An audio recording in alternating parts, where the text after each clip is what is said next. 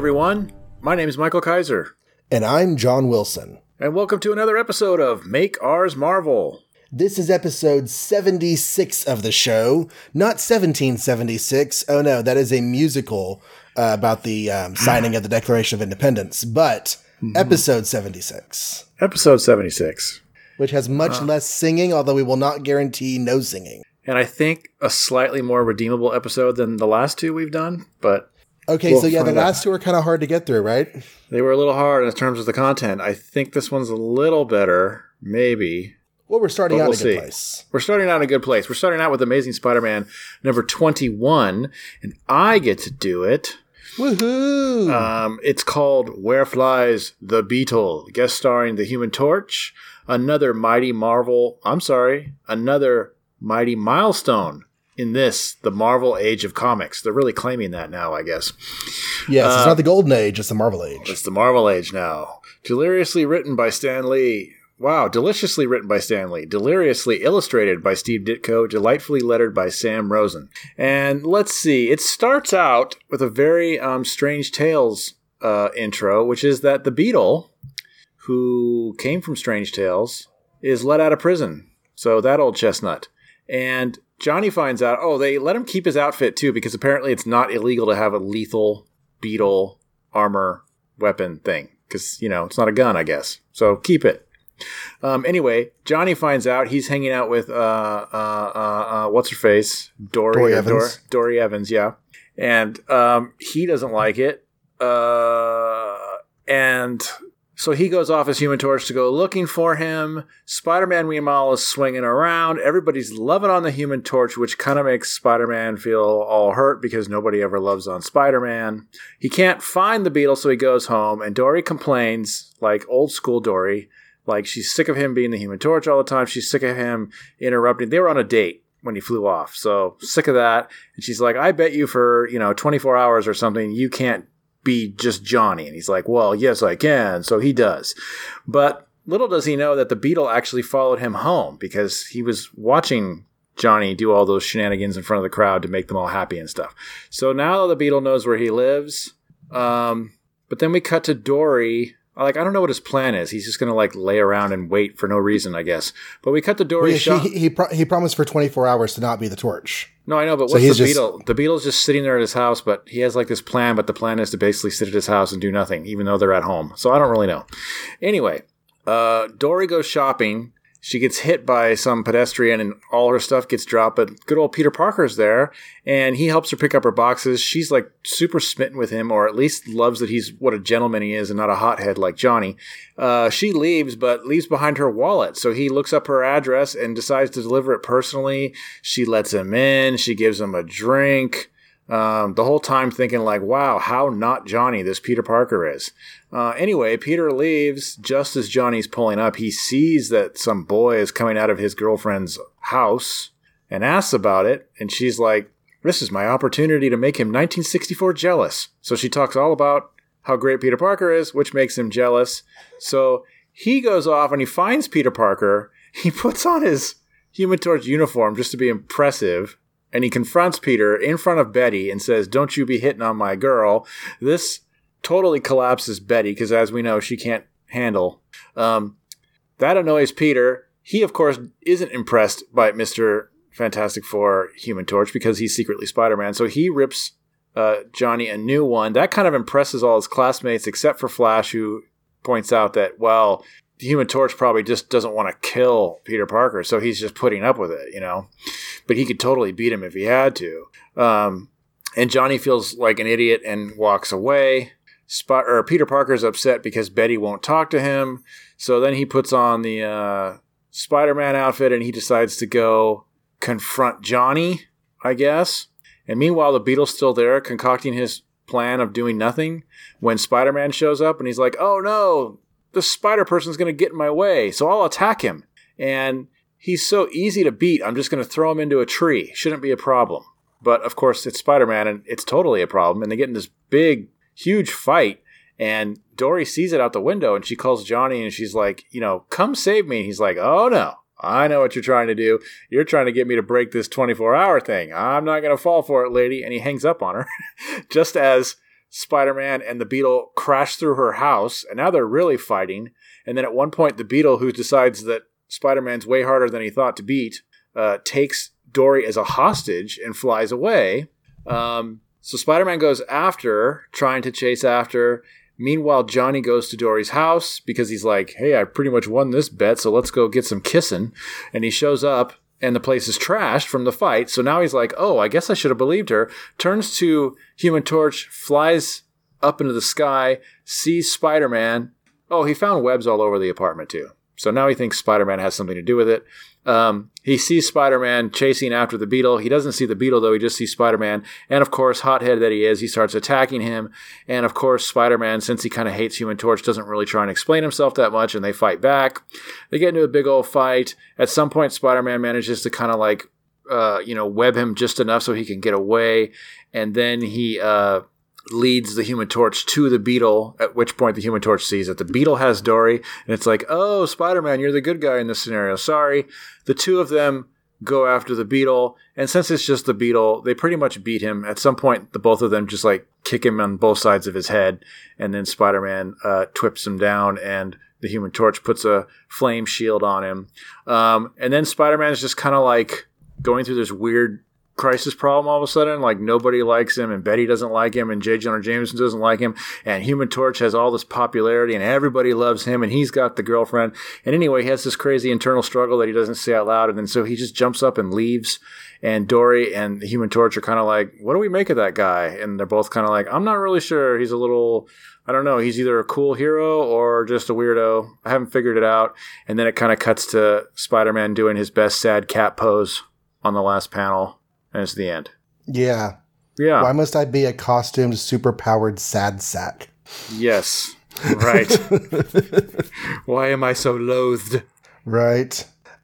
You nailed it on the head, which I hadn't thought about. I mean, I thought about how this was like borrowing plot ideas from Strange Tales, like bring the Beetle and the Torch combat into this story. Mm-hmm. But the opening page, those first 4 panels before he switched to Spider-Man, feels exactly like a Strange Tales comic. Yeah, I was trying to remember. I think there literally was. It was the eel, right, where they let him out early.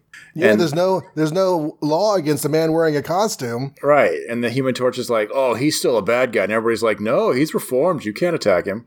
Right, so, he served his time. Yep, same with the Beetle now. That's just like their thing.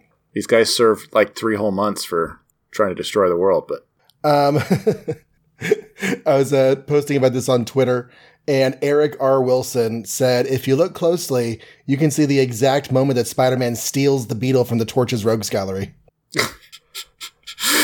Yeah. Because from this point on, I mean, the Beetle is basically a Spider-Man bad guy. Yes, exactly. I always thought he was. I never realized he wasn't. So right.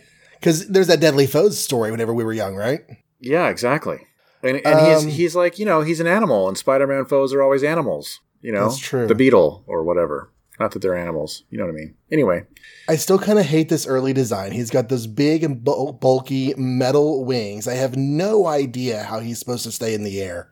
But we ignore it because it's comics. They do say he's slow because it's clunky. But yeah, I don't love it. I don't love the fabric outfit. I don't love the weird terrestrial 3-finger thing he's got going on. That is weird. Like at some point he just looks like a cooler, more bug Iron Man kind of character. Yeah, I was trying to figure out when that happens, and I think it's a long ass time down the road. Yeah. He is this Beetle for a really long time. So is it weird that we get more Dory and Johnny in here than we've got in Strange Tales in a really long time? It's a little bit weird, and I kind of understand now why some of the general understandings of Dory out there are the way they are. Because she's always on his case in the Spider-Man stories about whether or not he should be the Human Torch. Now, it's in the context of his being a torch is interrupting their personal life, and he's kind of showing off and being a hothead, but still. Yeah, but I just thought it was kind of neat. It kind of harkened back to her original appearances when she was, not liking him as a superhero, but just liked him as a person. Right. And now she's doing that again, so... I really liked the opening scene has that contrast between Spider-Man and the Torch and how the public sees them both. Mm-hmm. I really like it. Seems like whenever these two show up in the same boat, they always try to emphasize the difference between them. Yeah, and Spidey really hates it. He does. Which is kind of cool. I like the idea that, he's a teenager, so of course he wants acceptance and he wants to be maybe popular doing the stuff he does, but it never seems to work out for him for various reasons. Peter and Dory meet, and he gets her address and takes her wallet to her house. And she invites him in for a glass of Coke, and I feel like I kind of want to live in a world where a glass of Coke is something special. And I feel like it's not anymore. No, I feel like the cost would be too high. Yeah, now it's just poured in everybody's cereal, but back then it was like a thing. Don't tell me you put Coke in your cereal. No, I don't. It's just so common now. It's like, yeah. I think it's funny how much she thinks he's what a gentleman and stuff he is, and the whole time I kept thinking, why don't you ask Betty, see what you think? Well, and once again, it's another woman playing the jealousy game. She's going to spend time with Peter or she's going to mention Peter to Johnny to like make him jealous of her. Uh-huh. It's just, who does this? Okay, point of continuity. Peter Parker runs into Dory, does not recognize her, grabs her wallet, looks up her address, and takes it to her. And so this feels very much like the first meeting between Peter and Dory, and it pretty much is. Mm-hmm. However, Peter has at least seen Dory in passing before. Because remember when he crashed that party in Amazing Spider-Man 8? Yeah. It was that backup story, right? I was thinking about that while reading this and trying to remember what you said about it and thinking it must be this story you were talking about. Right. So since it's his first meeting with Dory here, people have tried to like play with the chronology and say, well, that story from issue 8 can't work because he's never met Dory before. And so if he has Dory in issue 8, he meets her for the first time here, that would have to get shunted behind this one in continuity. And my own personal opinion is that's really unnecessary. Spider-Man. It's awfully far back. It's awfully far back. Yeah. And to like shunt it like so far in the future, obviously the writers didn't mean for that to happen. So you're trying to fix a supposed error in the storyline. But like Spider-Man crashing Dory's party versus Peter Parker running into a girl and picking up her wallet and finding her address. And like, I don't feel like those are incompatible, especially when there's a jump of time between them. Like there's like weeks or months apart between these two. Right. So anyways. Yeah. So pretty much the only thing is missing is that if he had a thought bubble that said he'd been there before or something, it would work. Or like, oh, I know this place. That must be Dory. And like, realizes that he's been there before. That would clinch the deal, but he doesn't have to have that. Right. Okay. I wrote down page 7. Oh, the bit with Peter and Johnny over Betty. I love that. Johnny and Betty? Where Peter yells at Johnny. Oh, Because Johnny comes and yells at Peter about Dory, and Betty gets upset. And Peter's like, Peter and Betty are on their last legs, right? And he's just had Ned Leeds show up, and Ned Leeds is off to Europe. He's trying to salvage what might still exist with his girlfriend. Johnny comes in all hot-headed and yelling at him, and Peter's like, you brainless, swell-headed, loudmouth jerk. And I just love it. This is another aspect, though, of this comic that does seem a little time placed incorrectly, because why are they dating again?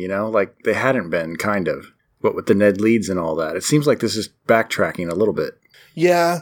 I mean, Ned Leeds is gone, so I guess, they're still trying to make it work. Mm-hmm. He went to Europe or something for a few months. That's right. Yeah. So she just went right back to Peter, I guess. I do love this too. I love how arrogant Johnny is, and he always thinks he's all this hot stuff, and but he doesn't know that Peter isn't impressed at all and actually doesn't like the Human Torch very much, so it kind of backfires on him. My favorite part is the thought bubble where he says, "This I didn't expect." He walks away thinking that Peter is a big zero. Like that's the wrong takeaway. Peter just stood up to you, and you think that why would Dory even date this guy? What's she see in him? Yeah, it's the wrong lesson. Yeah. Page 8. Let's see. Well, he breaks some stuff because he's mad about Betty because she is so broken at this point. Like this character is not redeemable for me anymore. Right. Like my God, one drop of something, and she just crumbles and walks away. And then he tries to explain. She's like, "No, there's nothing. Forget it." And then later she's like, "I'll just call him, and maybe I'm wrong." And then Aunt May answered, and she's just like, "Oh, he's not here." That's all she says is, "Oh, he's not here." And she's like, "What a fool I was! Of course he's not there. He's out with another woman." And it's like, no, he could be at Radio Shack. We don't know. Like, calm down, Betty. You're just like a frayed nerve at this point. On the one hand, I feel like she has seen him out with other women, and so she has reason to be upset. Mm-hmm. And like, they don't have the chance to like get some solid ground under them between stories. But on the other hand, there's time passing between these stories. So theoretically, she and Peter are seeing each other, and she should be able to get past it. Also, she totally dated a boy just to get back at Peter. So if he is suspected to be out with somebody, she needs to, like, stop calling the kettle black. Right. Well, but she was only doing that to make him upset in the first place, and it didn't work. So she's just all kinds of bonkers, I guess. Peter is not good for her. She needs to just cut and move on and find someone stable and get over it, And then Peter's like, "I will make Johnny jealous. I'm going to go see Dory right now." Yeah, which is a horrible thing to do when you're supposedly like into Betty and feeling bad that Betty thinks that you're a womanizer. Like, why go over and womanize? Right. Yeah. How would he feel if Spider-Man? What's funny is that, like, Dory throughout this hates Spider-Man. Like, Spider-Man does not make a good impression on Dory. And this is the second bad impression he's made on Dory. Like, what if... third. What if Betty, or what if Peter was mad that Betty was seemingly with another guy, and then he stormed off, and then Betty's like, "Well, I'm going to go make some other guy jealous then," and she goes to hit on the other guy. Like, Peter would hate that, right? Like, if we flip this? Yeah. So he's just being a kind of a cad here in a way, but whatever. Yeah. Spider-Man, he's your hero. I don't get it. Anyway. and then the Beatles shows up, and he's all like, trying to be cool. He's like, "My wings are offensive weapons because they're big sheets of metal that I can smack into your face. They shouldn't make me fly. They're really, really hard." I think like that's the theme of this issue is underestimating Spider-Man, because first we got Johnny like thinking he can pick on Peter, and then we got the Beetle here thinking like, "Yeah, I'll make short work of him so I can get back to my real plan of taking on the Human Torch." It's like, you realize that Spider-Man is a horribly formidable opponent, and this is going to take you a long time. But he didn't think so. He thought he'd just throw him against a tree and move on. But it didn't work out. That didn't work out. Page 11 is definitely worth a giggle or two. Oh, yeah. That's pretty funny. Yeah. Dory calls Johnny for help, and he's like, "No, you can't trick me into breaking my promise." Right? Called like the whole, I don't know what parable that is, but it reminds me of something. Yeah. And then it's just kind of a big fight after that, but. Kind of a big fight, and like you said, Betty makes the phone call. It's just like, "Oh, Betty, gosh, what are you doing?" Oh, and J. Jonah Jameson is in this too that I brushed over, but he's just there to make her feel bad too. Like, he's looking for Peter. And that made her think about Peter. So that's pretty much his whole role in this. Yeah. That's all he does. Yeah. And then, Human Torch and Spider-Man fight because apparently they're still not friends. Even though when Spider-Man was a coward, Human Torch kind of felt like he was trying to be friendly to him. But I guess it's back to being, not that. Right. Well, I had a couple thoughts on the end of the story here. Okay. There was a little bit that I was trying to unpack. So Spider-Man was going to go try to make a move on Dory. So I guess it's kind of a good idea that didn't work out because she's obviously not a fan of Spider-Man. Uh-huh. She has seen him 3 times now. She saw him when he crashed her beach party. Uh-huh. She saw him whenever he was showing off at the Spider-Man fan club and ran off like a scaredy. Oh, yeah. Yeah. And she's seen him here fighting the Beetle outside of her house and like tearing up her living room. Yeah, breaking through her walls. Yeah. Right. Also, Torch is being just a bit weird towards Spider-Man after all the experiences they've had together before this. He's like, "We've no proof, Dory. He did help me catch him." Whenever Dory's like, "Stay away from Spider-Man." So I don't know if he's just like soft gloving his girlfriend and like trying to sort of halfway take her side. I feel like he wouldn't actually be this suspicious of Spider-Man at this point. It's like hard to say, Dory. Sometimes I think he's really a terrific guy, and other times I want to knock his block off. Mm-hmm. So, yeah. But it is Johnny we're talking about, who's immature and a hothead and probably likes to impress his girlfriend. So, I can see He does this like to miss his reaction. girlfriend. And Spider-Man's being weird here because he doesn't actually say a word to them. He has this weird moment of freaking out, and then he just jumps up and leaves. So they're kind of like, that was weird. Yeah, so like bottom of page 19 is like crouching by the webbed up beetle. They say, and then they just watch him like silently growl at his fists. Right? Yeah, shake and his then fist. swing away. And they're just like, okay. Right. That was weird. Yeah. There's a really great pinup of Spider-Man from Ditko in the back of this. Oh, yeah. Good stuff. Really great lighting effects with the coloring. Like the reversed black on red becomes red on black. It's pretty great.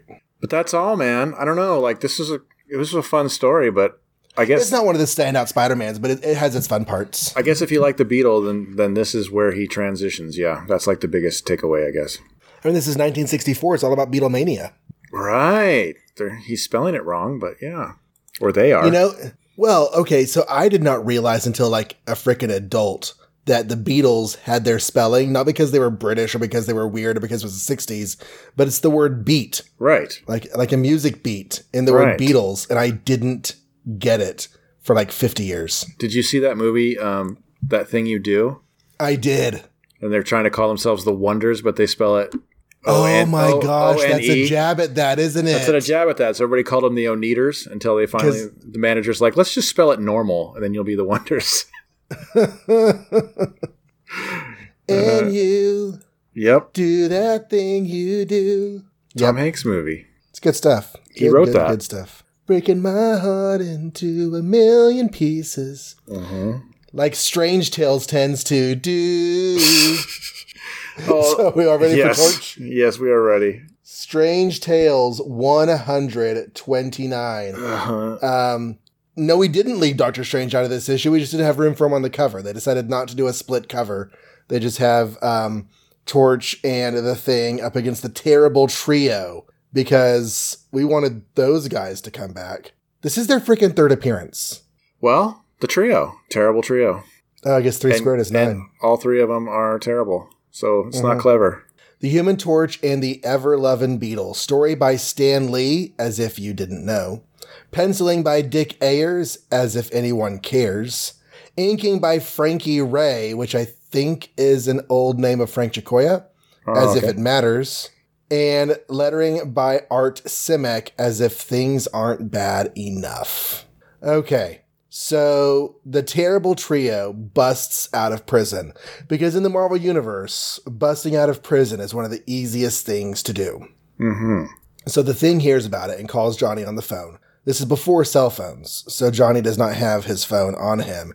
In fact, he does have a little like receiving device that's beeping at him from his golf clubs because the Torch is out playing golf.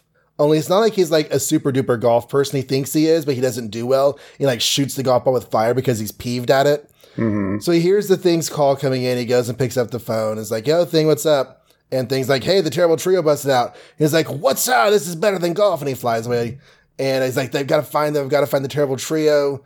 And he reminds us that one of them is a yogi. He can do like a flying carpet and magic tricks. One of them is Handsome Harry. He is like a con man. He can hear stuff. And the other one is a strong man named Bull Brogan.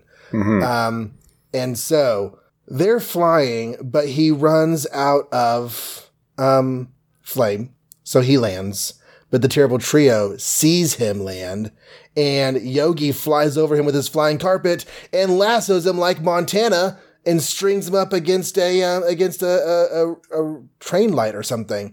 So he flames on because, you know, he has his flame back again, but the lasso is made of asbestos, so he cannot break free. But he starts to, he melts through what he's being attached to. Like he's attached to a light. So he melts through that, and he does, even though he's still wrapped up in rope, he can fly into the air. So Bull, since they're by a train track, he picks up one of the rails of the track and bends it into a fishing hook shape, hooks the lasso, and now the Torch is flying this his ropes on a hook with all three of the Terrible Trio hanging onto it. And this is totally not ridiculous at all.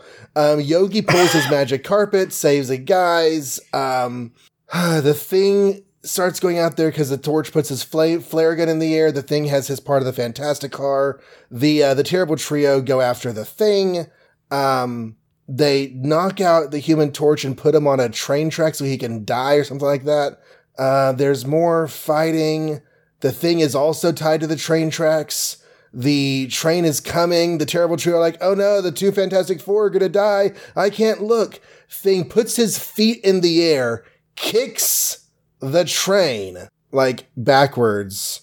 And then Johnny wakes up and they're in the car and the Terrible Trio are tied up on the hood of the car and he's flying them back to the police and it's all over. So the one thing I like about this is I kind of like the way they ended it. It was like, except for the part where the train doesn't just completely get destroyed, but like they do this weird out of time thing where to make it more cinematic or something, like the train's coming and it's going to run the Thing over. And even the bad guys are like doing the see no evil, hear no evil, speak no evil faces.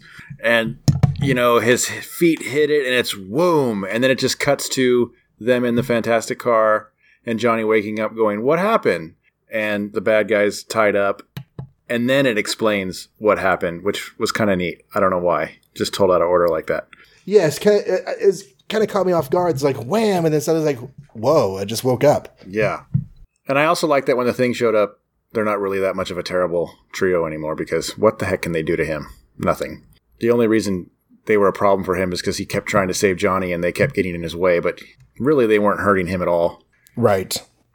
When Johnny starts out playing golf, I'm like, ugh, okay, we've got bowling, we've got volleyball, we've got football, we've got golf. It plays everything. Yeah, but to be fair, I don't think he likes golf because Dory, I think, is dragging him onto this, and I could see Dory being from like a golfing family or something because, you know, the dad owns a garden store, so that makes sense. But yeah, Johnny is not so patient with the golf because when he doesn't swing right, he just blows it up. And then Dory's like a gentleman like Peter Parker would never lose his temper like that. And I'm like, nice, Dory, good move. Yeah, I can't believe they referenced that. That was kind of interesting. Yeah. See, it's a good thing we read them in that order, right? Right. Good thing. Or you could read it in this order and then be like, oh, I want to go read Spider-Man number 21 now.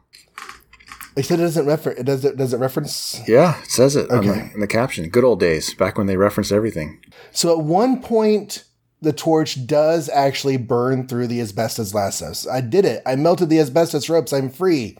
So I did some looking. Ready for some chemistry? Yes. Asbestos is very heat resistant. That's its appeal. Right. But enough heat will break down anything, I think, because you're just pumping energy into those molecular bonds and eventually they're going to become free. So if we get into like the hundreds of degrees, then depending on the type of asbestos, we're talking like 500 to 1,000 degrees Celsius, which is like 1,000 or 2,000 degrees Fahrenheit, then the fibers or the crystals do start to decompose. And get this, they result in non-carcinogenic substances. So not only is this accurate that he could eventually melt through it, it's actually good for humans that he did this. There was a process whenever they were getting out of the asbestos out of houses to decompose the asbestos and break it down into non-carcinogenic substances through heat treatments. Okay. So acid is one way, extreme heat is another way, but yeah, you can treat asbestos and turn it non-evil. It doesn't have the same properties anymore, of course, but it does. It's no longer this like poisonous substance lying around. It can't hold Johnny by ropes anymore. Yeah. Right.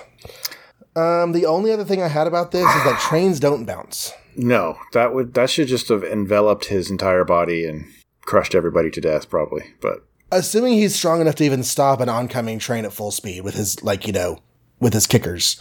I say he is, but that's just because I think of him as a very strong person. And I can buy that, but like you stop the front of a train, the back of the train keeps coming. Right. It's like what's that movie? Hancock. You ever see that? He stops a train. Right. Like crushes and derails the entire thing, and everybody screams at him. The other thing I will say, one more thing, and it's just kind of an obvious thing, but why do they keep talking about Dr. Doom like he's their master and they need to impress him, and they keep going after the Human Torch even though they lose time and time again? Why can't they just leave it alone and go do something else? They're weird. Yeah. I don't know if they realize that Dr. Doom just isn't around anymore and like, doesn't care them. He's not returning their calls. He banished them or something when he didn't need them anymore, didn't he? I don't know. Yeah, he did. Yeah, so I don't know. What's the loyalty there? But anyway. Yeah. How many more stories do we have of this? Come on. That's our thing now. We have to count. 6? Yeah, 5? we have 6 from the end. 6 from the end. This is the 6 from the end, so we have 5 more. 5 more. Lucky number 5. All right. Okay. You ready? Yep. Beware Tiboro, the tyrant of the 6th dimension. Yes. This is edited by Stan Lee, not written, and his magic typewriter. Script by Don Rico and his mystic fountain pen. Illustrated by Steve Ditko and his miraculous lead pencil. Lettered by Sam Rosen and his melancholy pen point. Okay, so I need to talk about, before we get into this synopsis, I went to Dragon Con. Okay. Uh-huh. And while at Dragon Con, I got to talk to Roy Thomas. Nice.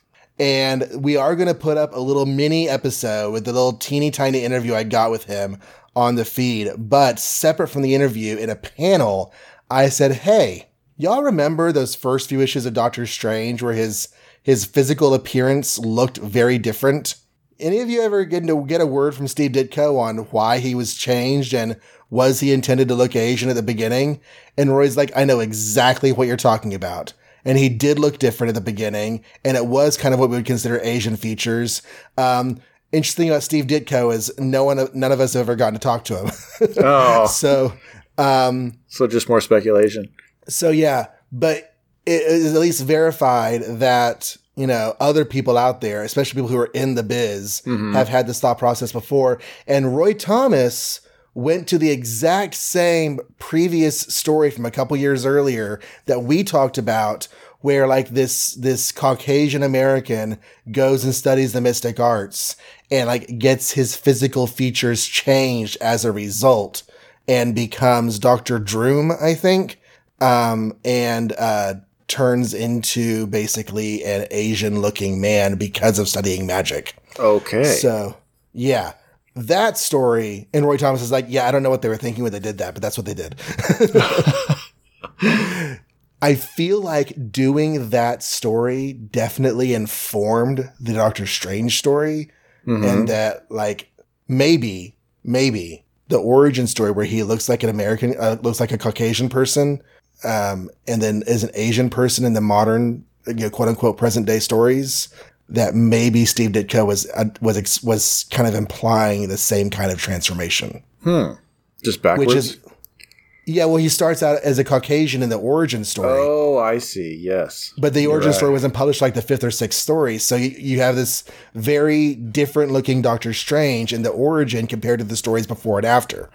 So if Steve Ditko was thinking about it along the same lines as that previous story, that makes it kind of problematic, like even more. But whatever the case, he eventually dropped the idea and changed the way Doctor Strange looks. Right. So yeah, that's there. That happened. I'm not the only one who thinks that Doctor Strange looks Asian in the first stories. Why it's there and why it changed, those are the only questions. Right. Okay. Also, Roy Thomas is pretty nice. Doctor Strange is walking around town, and everyone's like, whoa, that's Doctor Strange. And the news is like, hello, we are scientists.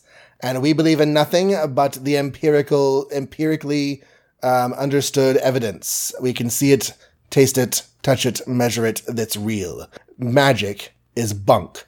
And we have invited Doctor Strange onto our show to help him prove his magical abilities. Oh, look, he didn't show up. Ha! I guess Doctor Strange is a ninny. So they have this like little idol, this little jade idol inside a bell jar. And they're like, yeah, this is a supposedly mystical object that supposedly if someone like upsets this god, then like bad things will happen. And as they're talking about it, poof, all the power goes out in the room. Like their TV broadcast cuts out because the power goes out. Lights come back on and the 3 scientists are gone. And the little jade idol of Tiboro is just still sitting there. So Doctor Strange gets a phone call. We think the people who don't believe in magic just got magicked away. He's like, I will be there. Come to me, cloak of levitation that I got last issue. It is now red instead of yellow. and he floats across town. He goes to the TV station, and he's able to shine his all-seeing eye of Agamotto, and he sees that the people were sucked into a portal generated by the idol. So he puts a force field around the idol so that this can't happen to anybody else. He makes his own portal, talks to the Ancient One. The Ancient One is like, yes, that's Toboro. He's ready to invade the regular world. You have to go stop him. So Doctor Strange makes a portal. He says, Toboro! And Toboro's like, look at me. I have a very cool hat. And basically, they can't use magic for some reason, so they start punching each other out. And Doctor Strange is losing the physical fight, so he sends his cloak of levitation around Toboro to, like, wrap him around his face in the back. Anyway, I guess they can use magic. I don't know why they were punching, but they start magicking each other. And eventually, Doctor Strange puts a force field around Toboro's magic wand that he uses for his powers. And Toboro's like, I guess you are strong. I guess I should leave you alone. Okay, never mind. And Doctor Strange makes him free the prisoners. He takes them all back to the regular world, and he erases their memories so that they can never know that magic is real, because if people know that magic is real, they'll want to get on trains and go to Hogwarts and all this other stuff. They'll start running their shopping carts into subway train pillars, and it's going to be horrible. So he erases all their memories and goes home. That's it. Yeah, he looks like Doctor Strange now. Yes, this is like full-on Doctor Strange. He's got the white streaks in his hair. He's got the cloak of levitation with the 2 horns on it. Mm-hmm. He's got his eye amulet. He is Doctor Strange. He is Doctor Strange. And people seem to know who Doctor Strange is, so he's making a name for himself somehow. Well, like, on the one hand, he's just like a dude who lives in Greenwich Village. Uh-huh. But so evidently people see him. They see him as a representative of magic. I guess look at the outfit, but like to the point where they want to invite him onto this TV show to prove that magic is real. So he's out in public now. He's not like just some mysterious... It used to be like if someone asked for him for help, they knew about him from the underground or the secret whispers or the whatever. Whispers. And now it's like reporters, hey, Doctor Strange, you going to go on that show? No. And I kind of love that the world is like curious for more about Doctor Strange. Like, what is all this going on here? But the people on TV show are so like the debate me culture on Twitter these days. Mm-hmm. Like, if someone won't deign to argue with me, they must not know what they're talking about, because obviously I'm cool enough to argue with if you know what you're talking about. They're like, well, we have to inform you that Doctor Strange has not accepted our invitation to appear on this panel. Therefore, we reject him as an authority of the world, of the supernatural. It's like, wow, just because he didn't want to go on your TV show. Okay. And I love how Doctor Strange, who, by the way, is portrayed on the Marvel Cinematic Universe as Butterfly Honey Patch, I like how he talks to his cape like it's a person. Yeah. On page 3, he's like, come, treasured gift of the Ancient One. The world has need again of our occult powers. And the cape is like, yeah, let's go. I like that too, because that's kind of an MCU thing, but I didn't realize that it was a comic book thing. I don't know Doctor Strange enough. I didn't know he talked to his cape. At some point in this fight, the cape like saves his life by wrapping around the bad guy's arms while Doctor Strange is blind. So it does have like a life of its own kind of thing. And I never realized that. I thought that was a movie invention. It's kind of cool. Let's see. There was a thing on page, I think it's 6. Mm-hmm. Page 6, 1, 2, 3. Oh, yeah. Yeah, so he's fist fighting a demon. And I'm like, oh yeah, there was that one time that Doctor Strange got to a fist fight with a demon. It's just like, it's such a weird thing for Doctor Strange to do. Well, he says something like the wand is really powerful, and so he uses a spell of suggestion to have him put it down. And the guy's like, an odd urge bids me to battle without my electroplasmic wand, right? But then you'd think, okay, good, now he has the advantage. But Doctor Strange, being the hero that he is like, well, if he doesn't have the advantage, I'm not going to have the advantage. And he takes his cape off, even though the whole point of putting the wand down was to have the advantage. And then they get into a weird fist fight. And you're right, after that, they start doing magic again, so I don't know what the fist fight's for. And without his cloak, he seems to be like much weaker than he was until last Tuesday. Like, right. He's like, without my cloak, I'm at a fatal disadvantage. I'm like, dude, you have not been cloakless all this time. No, you've never needed the cloak before, so... But then the one thing Doctor Strange does I don't like is when he gets moralistic. On page 8, at the beginning, he says, his magic is strong, but mine is the magic of good against evil. Let the spells of tomorrow disband. Mm-hmm. I survive, monstrous one. The omnipotent force of righteousness is stronger than the powers of evil. And I'm like, no, that's not how the world works. Well, we don't know how magic works, though, because our world doesn't have any. Oh, that's true. Is there good magic and bad magic? He calls his magic black magic. That sounds bad to me. But why don't you think like good doesn't win against evil just because good wins against evil? Like that's not how the world works. If that were the situation, then like evil would always it'd be a much nicer place. It feels like more like one of those light side versus dark side Jedi conversations for some reason. To me, like your bad force is not as good as my awesome force, my good force. Even though in my mind it's kind of like I think it's just the force is the force and it's all about intention. But that's a whole nother podcast. I'll go with you on that one, by the way. Yeah. So is there really good and bad magic, or is it just what you do with it? And if it's just what you do with it, then is one inherently more powerful than the other, or is it all the same magic everybody's using? I don't know. I don't either. Whenever he wipes the minds of the newscasters at the end, I was reminded of the Spider-Man mind wipe that he does years later. Mm-hmm. So speaking of moral, is that moral? Yeah, I don't know. He like made them forget everything. I mean, is that his call? It's a weird call to make. I mean, I guess they're no worse off not knowing what they already didn't know. But it's like you're tampering with people's minds without their permission, and you're supposed to be a good guy. I don't know. It made me think anyway. I wasn't sure if it was right or wrong, but... It reminds me... no, never mind. I already said that. So, how long do you think it will take them to realize that they're missing like a half hour of their lives? Pretty quick, you think. They try to keep on doing the show, but like suddenly the broadcast window is closed, and they're like, how do we lose all of our time? How do we lose our time? We're in the wrong slot. What's going on? Right. Yeah. I thought it was in the Dan slot. Sorry. I see what you did there. That's terrible. So next issue, Doctor Strange is going to go serial. Steve Ditko starts weaving a narrative that runs all the way to the end of his time on the book. And most people refer to this run as the Eternity Saga. So he starts doing what he's doing in the Hulk, essentially. Yes, essentially. Yeah. Well, that's fantastic. I'm looking forward to it. I've read it through once before. I'm looking forward to reading it through again, seeing what it's all about. Mm-hmm.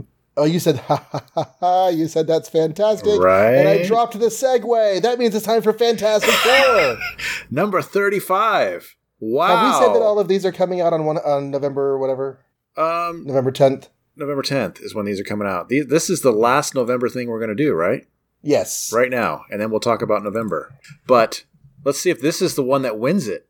Because it does say, wow, exclamation point on the cover. And it says, have we got a treat for you? Calamity on the Campus. Nuff said. Dun dun dun.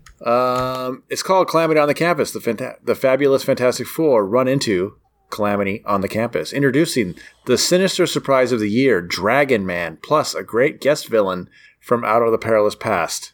Great? Okay. Adequate script by Stan Lee, satisfactory art by Jack Kirby, passable inking by Schick Stone, and sufficiently lettered by Artie Simek. Reed Richards is going back to college, his old alma mater, where he graduated. Also where the Thing graduated, but they're focusing a lot more on Reed about it, because Reed's there to do an acceptance speech, and he's a brilliant guy, and the Thing just was good at football, I guess. Anyway...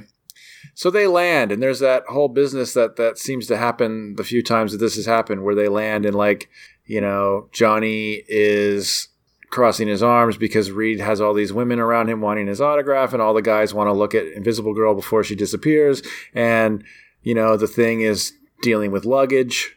They get shuffled around by the dean, I guess. At some point, they come across this guy in a wheelchair who's bald, and behind him is being pushed by a guy with ruby quartz glasses, introduced as Professor X and some guy named Scott. I guess they were checking out whether someone was a mutant, and it didn't pan out. So just a cameo there for all you X-Men collectors. And then Johnny sees like this crazy ominous shadow, and he calls the group over. Hey, come on, check this out. Turns out some professor guy, Professor Gilbert, has created this giant Dragon Man thing. It's like just a statue, kind of, but the way they describe it, it seems like it's more than that somehow, but I'm not really sure. The dean is upset about it. Like, we told you not to do your crazy sculpture experiments here on our time. And he's like, oh, shucks, sorry. But Reed thinks it's weird and ominous and has a weird life energy. Anyway, cut to Transylvania, and As you do. As you do. And guess who's there? I forget his name. Diablo. Remember Diablo, who got like, I don't know, his castle got destroyed on him and he was stuck? Well, he just unstuck himself and decides he wants revenge on the Fantastic Four, and he has like a pill that lets him teleport. Because remember, he's not actually a magician. I think he just had a lot of sciencey pill stuff or something. He's also red now. I'm pretty sure he wasn't last time. But anyway, he teleports to the Fantastic Four because he's got a pill for that.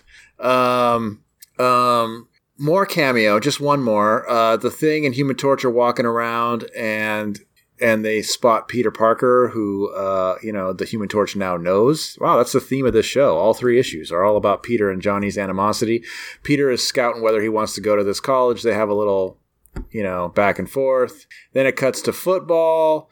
And while that's going on, Sue sees what she thinks is someone that looks Diablo-like, but she can't quite place it. She tries to follow, but he gets away. Diablo finds the scientist guy that has this weird dragon thing that he created, and Diablo's like, I can make this thing come to life with this pill or whatever. Or no, here's the part I don't get. There's like some sort of weird alien stone thing that this scientist has that somehow is related to this Dragon Man statue that he has. And so they zap it, and Diablo uses his weird serum stuff, and it brings Dragon Man to life. And the Thing is like there in the nick of time to not quite stop them. And so the Dragon Man comes to life. Diablo says, kill that thing for me. The Dragon Man does. He picks up the Thing and tosses him through the window. And, he's out of commission for a little while. Dragon Man then flies throughout campus. He outflames Johnny with his fire-breathing mouth. Reed Richards and Sue Storm try and take him on with stretchy and invisible powers. At some point, the Thing also joins in the fight again. Johnny's out of it, though. And then, like, off camera, sort of, Diablo throws a gas canister at them. Apparently, it freezes their body. Luckily, Johnny wasn't around because he shows up and with his heat power brings them back to life. That was an important key factor I totally just passed over. Just before Diablo threw that thing at them, Sue decided that the Dragon Man wasn't as bad as he seemed. Like, at one point they give him a really good wallop and he gets up and looks pathetic. So she's like, hey, big guy, the sun's coming down low or whatever, and tries to Black Widow him, and it is working. And that's when Diablo throws this gas capsule, and it makes them all unconscious, and they don't know where Dragon Man is. When they wake up, someone on the campus tells them where he is. He's like at this lake. And Diablo and the scientists are there. The scientist is really upset that he's like helped create this Dragon Man thing that's causing all this chaos. He didn't really mean for that to happen. Diablo, of course, is like trying to tell the Dragon Man, you will do my bidding and blah, blah, blah. But turns out, no, Dragon Man was really smitten with Invisible Woman after all. So the Dragon Man turns on Diablo, tackles him into the lake. The lake is frozen over. Thing jumps in after them, but it turns out inside the lake are these crazy like suckhole caves or something like that. So he can't find where they went. Reed Richards has to save him. The professor that started all this is looking all guilty and says, I'll just stay here in case Dragon Man ever comes back. But I don't know where he is. Nobody knows where he is. Nobody knows where Diablo is. So then it cuts to the end. Everybody leaving. Thing and Johnny are looking for Reed and Sue, but they've like run off to do this like lover's lane thing. And he's like, look, my love, there's this flower-shaped heart, and anybody who professes their love inside that heart will someday be married. And she's like, oh, I've been waiting for you to take my hand for years. And he's like, really? You've liked me this whole time? She's like, yes, of course I have. I mean, I wasn't always sure, but yes, I totally do. And now I think maybe they're either engaged or talking about being engaged. It kind of leaves it a little vague. So we'll see. The end. Yeah, he doesn't actually propose there, but next issue they're engaged. So yeah, because he says, well, according to tradition, any couple who holds hands and kisses while standing before it will marry within a year. And she's like, I've been waiting for you to take my hand. So that sounds like that's it, right? It sounds like it's like awkwardly phrased, but yeah, they're together now. It's a really weird scene. Let's do the end before the beginning. It's a really weird scene, both on its own and in the context of the rest of the comic, because it really does sound like neither one of them ever ever knew that the other one liked them. Right. It's like usually when you date someone a while, you talk about marriage and things. Right. And they've been doing social stuff. They've been like swimming together, and that's not. They go on vacation. They go on vacation together. Just the two of them? Yeah. It feels like they've been romantic for a while now. Certainly in my head, I have thought of them as definitely a couple. Mm-hmm. Early in the show, I was playing with the idea of the Thing liking her and her, having broken up with Reed because of the Fantastic Four powers causing her to break off the, the engagement, all that stuff. Mm-hmm. That was all just kind of some fun headcanon. But in the book, they've been together for a while now. Well, there was also the Namer factor. Yes. And there was also many times when at some point she didn't want to say what she was really thinking, and he would have thought bubbles like, oh, she really likes Namer and not me. And I don't know if they ever really resolved that, but they certainly have also dated. We've seen that. So I don't know. It is kind of weird, and it is tacked on. And I guess like when you think about the Fantastic Four and the wedding issue and stuff, it's kind of weird that this little paste on at the end is what starts that. Right. Like, it's not a very big event. Because that is the next annual. I mean, it's been a little while since we had annual 2. The next annual is the wedding. Mm-hmm. And I think annual 4, they find out they're pregnant, and annual 5, they have the baby. Oh, wow. Spoilers. And then divorce. That's the next logical step, right? Right. They stop doing annuals at that point just to make sure that doesn't happen. So it turns out that State U is not a real university. Okay. And so for the record, neither is Empire State U. Okay. Those are both false universities. If anybody out there was unsure, I just want to clarify that. Not that either one of us has ever thought they might be real universities. I didn't even think to look it up. So good idea. Yeah. I totally spent my entire childhood thinking that Empire State University was real. Well, I mean, this is supposed to take place in New York City, so they could use real things, but... Right! Yeah. Josh and Don made so much fun of me. Oh, because you covered this for Spider-Man? Yes. We got to the Empire State University mentions in Spider-Man. Yeah. And, so they're here for Reed to give a guest lecture, right? Yep. So why do they have luggage? Are they staying? I don't know. That's a lot of luggage. Are they staying overnight or for a weekend or something just because he's going to give a guest lecture? I mean, it's the city. They could like subway over, do the lecture, and go home. Well, they also have the Fantastic Car. It probably takes them 2 seconds to get there. Yeah, I don't know either. Right. Maybe they just wanted to hang there and stay at the old dorm. I don't know. These cameos are interesting because they don't really service the story at all, but they're just like, let's slap these guys in here. Yeah, it's the kind of thing that feels both gratuitous and making the universe feel like a whole. Like, it makes sense that Xavier might be here looking for a mutant. I mean, I don't really know how he would think there was a mutant and there wasn't really a mutant, or what it means that they're not true mutants. So that's the thing. I want the last 2 panels on this story to be an X-Men story now. Like, can we have that?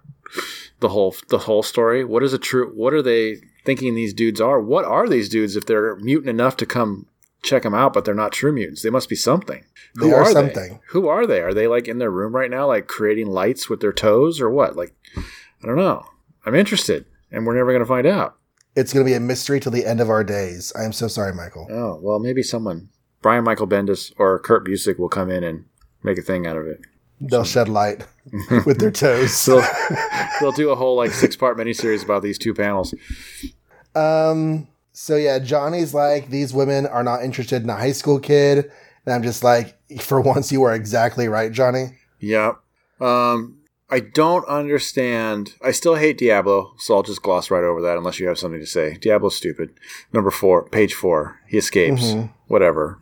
But I don't understand the Dragon Man block of alien block thing and how it's related and works. I don't get it. You know what I mean? Like there's this block of alien outer space stuff that's priceless. It's in a square shape like a Borg cube. And somehow that's related to the sculpture of Dragon Man. That, by the way, he talks about how he put built-in reactors and stuff to emit flame from the statue, but it's just a statue. So what are you talking about? It's weird. I don't get it. It's supposed to be a robot? I actually hadn't realized that the Dragon Man came from this block. Is that what happened? How come the block still looks intact then? Does it? Okay, maybe it didn't come from this block. I don't know, but at some point when they're trying to make Dragon Man alive, they have this Kirby cosmic device shooting into the block.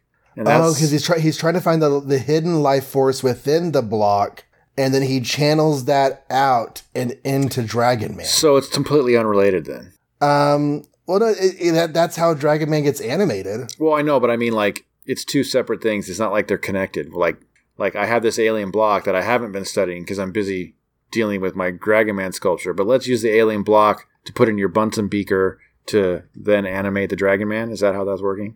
Okay, this is weird because I'm looking at page 10. Mm-hmm. Me too. He's said earlier, let me get his phrasing from earlier. He said he's going to reduce it to its basic atomic structure in an effort to discover the basic life force, which might be hidden within. So he's basically removing the life essence from the space cube into like a Kirby vat of Whoozy Whatsis, and what's his name? Diablo. Is Diablo using that to make his potions? I guess, but in which case, what do we need Diablo for? I don't know. Right. That's weird. Yeah. I don't think that actually gels pretty well. I think that the art shows like 3 different things happening, and I don't really know how they're all connected. Yeah, so I guess I just read through that and just was like, okay, well, something animated Dragon Man. The end, I guess. That's kind of what you have to do because it does not really make a lot of sense. Yeah. I love this whole bit with page 11 and 12 where basically Dragon Man picks up the thing and tosses him out the window. I don't know why. It's like there's 8 panels of the thing flying through the campus, hitting into trees and buildings and stuff. And he's not asleep or anything. He's just like talking about what a revoltant development it is as he's flying through the air. Heads up, tree. This will only hurt for a minute. I liked all that. That was good stuff. That's pretty great. I want to know how did Diablo know? On page 8, he says, I have learned of your lifeless creature and the powers it would possess if it lived. Not only how could you know I haven't publicized it, but how would he know having lived centuries ago and been stuck in a hole until 2 pages ago? How does he know where the Fantastic Four even are? He says he takes a miraculous pill, miraculous powder. Isn't that his thing? I remember what his power. What was his power in the first appearance? Alchemy, like alchemy to the nth degree. He can make stuff do anything he wants. But in the first story, it was always designed to fail. Like the only thing he made that actually worked was his immortality potion. Right. So he's like, and now all I need to do is take a powerful pellet from my glove, and Diablo will strike again. And then he just magically shows up where the FF are and knows all about this professor and the Dragon Man and stuff. I don't know how that's supposed to work. I don't know either. But he's stupid, so I just kept reading anyway, because that's about how good he is. And Reed Richards on page 12 is like, it can only be Diablo. And it's like, not Dr. Doom or the Mole Man or the Puppet Master. It's like, no. Who all do you know that's like controlled, animated, like statues before? It's like, no, this is too bonkers for anybody but Diablo. And then Sue's like, oh yeah, that's the guy I saw in the car. I remember now. Yeah, I was there for that. That was Much Ado About Nothing also. Like that whole scene of her chasing him around in a car and not succeeding in finding him. Mm-hmm. That's like page filler. But anyway. Page 15, Reed, even if Diablo is responsible, how did he do it? How could he breathe life into a lifeless creature? He says nothing is totally lifeless, darling. Wood, stone, the very earth itself all contain living atoms. Atoms which must have responded to one of Diablo's incredible potions. So I guess that goes and interacts with the page we had before, but I kind of like it just on its own. Mm-hmm. Like it's ridiculous, but it's ridiculous in a sci-fi kind of way, you know? It's like just plausible enough that if you don't think about it, it makes sense. Like how would a statue drink a potion? That kind of thought? Yeah, or like the fact that like all matter has like life in it. Yeah. But yes. How would a statue drink a potion? They really could have simplified, because if you're just going to make it silly anyway, why not just have Diablo, I don't know, throw a potion drip it on him or something and he comes to life? That would have been easier. Yeah. Have you had any Dragon Man experience? This is my first time I've read the origin of the Dragon Man, but I know of him. I feel like later he like becomes a bit of an endearing character that like, I feel like I've seen issues in like the last 10, 15 years where he's like wearing glasses and can speak. Oh, wow. No, I haven't seen that. But he was in that cool Roger Stern, John Byrne Cap run, very short Cap run. I can't remember who unleashed him on Cap, but that's where I first saw him. And I always thought he was a really cool looking character. I just didn't know, his bonkers origin, I guess. But yeah, it feels like the sort of thing that you could do a lot more with him, because right now he's just a statue that got brought to life like Frosty the Snowman. Yeah, although he does turn on his master, which I liked. I did like that. He sort of saves the day at the end. Mm-hmm.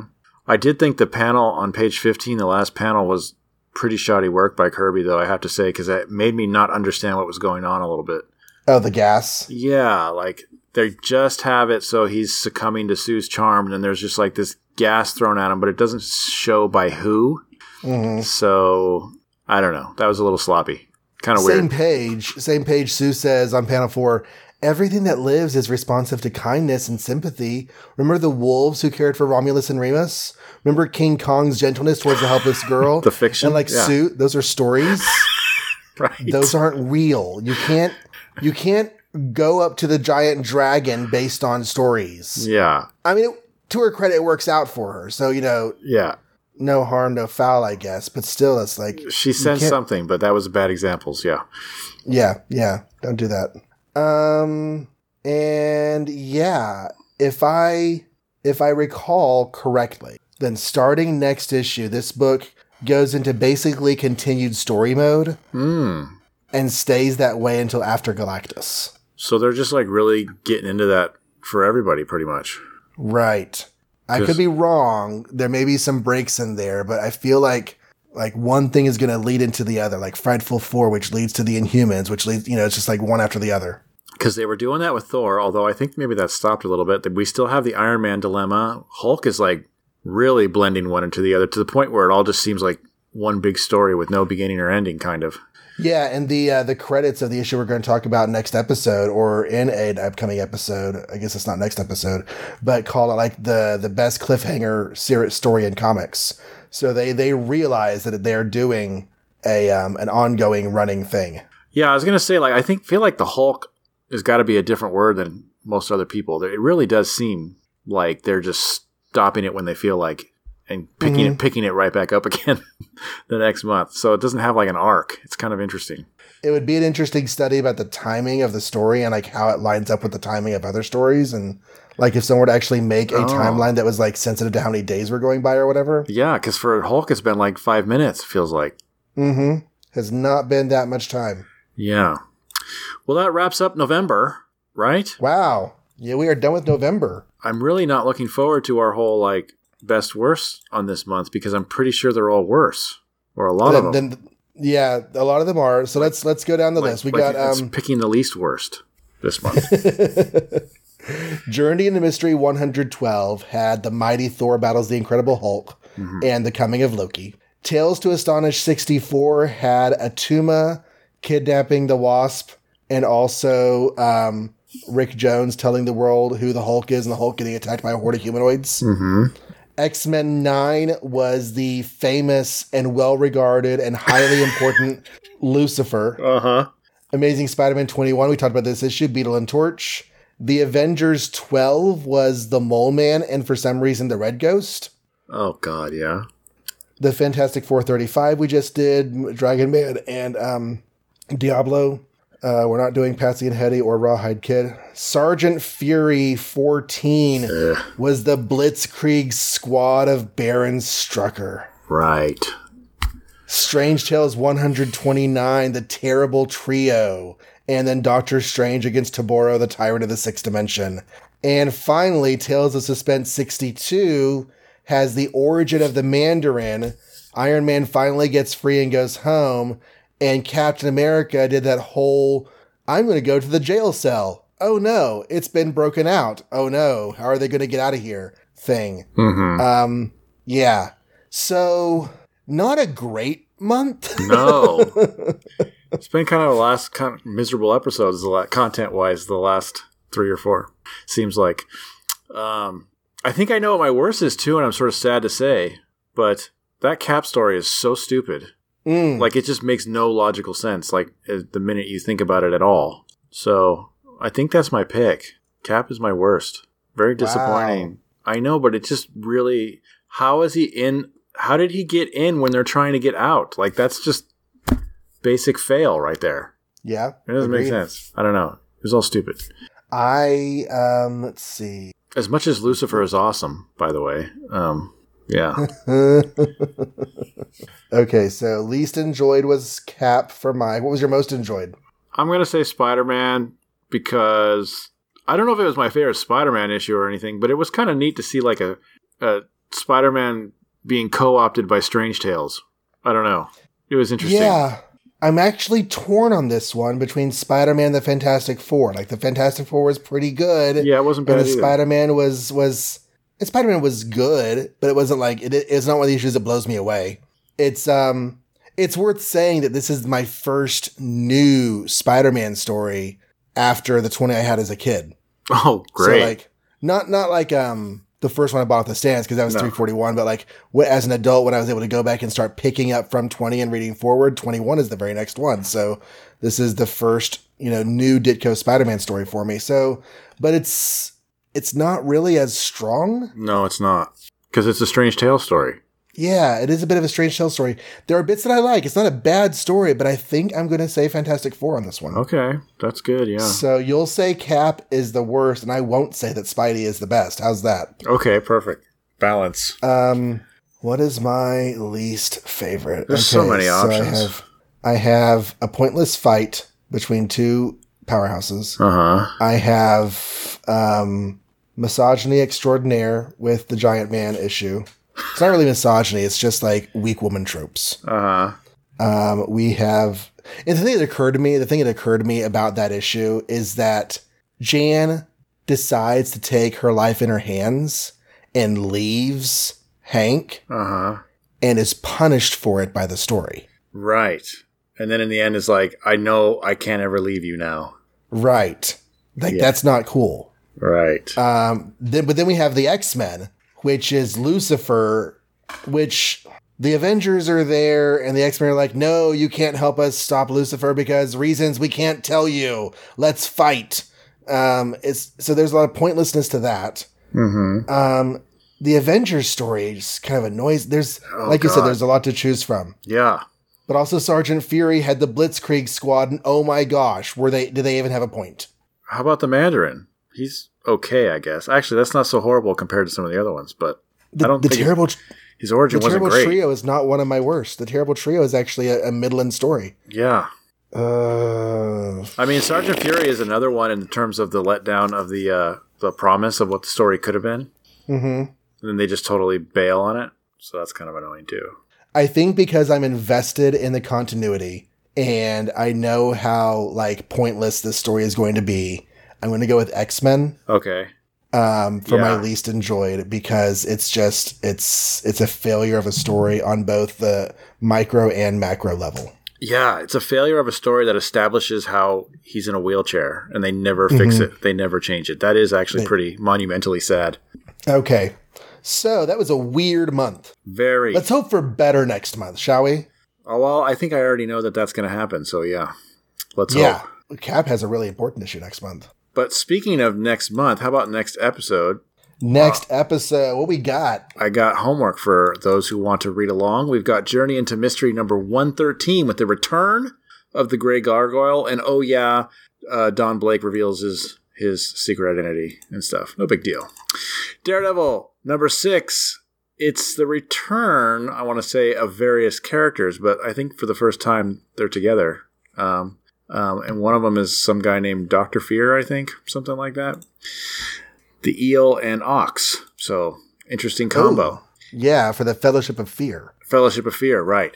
And then Tales to Astonish, number 65, we have an all-new Giant Man with a whole new snazzy outfit. Find out what's new about him besides the outfit. And then we also have the continuing story that we've been talking about that never seems to end or begin anywhere, of the Hulk fighting things. So that's it for next week. Not the thing. Not the thing, but things like the leader's adaptoid things and other things that happen. Communists. Things. He fights communists. I gotta hate those commie bastards. Mm-hmm. Okay. We have been followed by many people over the last week or so. In fact, we have passed 400 followers. Woo! On Twitter? Yes. Yeah. We have Viz at Crispy Westerosi, a ruin of artificial brain matter, dreaming of sci-fi, androids, monsters, comic books, and horror. We have James K. Hawley, whose profile says, whatever. We have Revolution Sports Card at Revolution Cards. Unopened boxes are our specialty. We have Jim and Ange at Jim and Ange Comics. We have Random Geek Culture, WV at Random WV Geek. Just a couple of West Virginia boys that like talking about geek culture, games, movies, music, and other fun stuff. They have a podcast. We have Into the Night at ITK Moon Knight. It's a Moon Knight podcast, packed full of loonies. They're prepping for more Moon Knight on the screen as well, because that show's coming down the pike. We have Masked Nerd at nerd_masked. I am Masked Nerd, and I'm a mask-wearing comic book nerd, and a big fan of movies, video games, binge-watching shows. We have BP Monitor at BP Monitor 2. So, this is the future. We have 100% Comics at Golden Boy Photo 1. 100% Comics. I create art, podcasts, and deal in comics. We have Space King Bobby, the Bi King of Space. Prepare for trouble. Wow. Wow. And finally, our most recent follower as of this moment is Anna Graham. I'm not going to give her @name because her tweets are protected, but thank you very much, Anna, for following us. And yeah, we always appreciate retweets on the Twitters that we post new episodes. Those are very helpful in getting the show into the eyes of your world. Yes, thank you very much. That's awesome. And where can they find us? They can find us, makeoursmarvel.com. Has all the links to all the apps or, whatever you use to play podcasts with. It also has links to the social medias we're talking about, namely Facebook and Twitter, which you can also find us by just typing Make Ours Marvel on them, and hopefully it works. And then there's also a contact form on the site, or you could just write podcast at makeoursmarvel.com. Send us a letter, comments, criticisms, questions. We do shows called The Mailbag, where we read all of them and comment back. So now's your opportunity. And thank you to JP Delaney for liking us on the Facebook page. You can follow me on Twitter at John Reads Comics. There you'll find a posted tweet about my other things I got going on, namely at All the Pouches, which is my Image Comics podcast, and at TFUK Podcast is the Twitter feed for my upcoming Transformers UK podcast, where I'm going through all of the UK Marvel Transformers comics and the cartoons that were the cartoons that were released alongside them. I also do a tweet blog about the Scarlet Witch. That's at Let's Talk Wanda. So that's out there. And yeah, I guess that wraps us up. Mm-hmm. All right. Well, until next time, or until Steve Ditko gives up drawing the Beetle so that he can draw the Blue Beetle, Make Ours Marvel.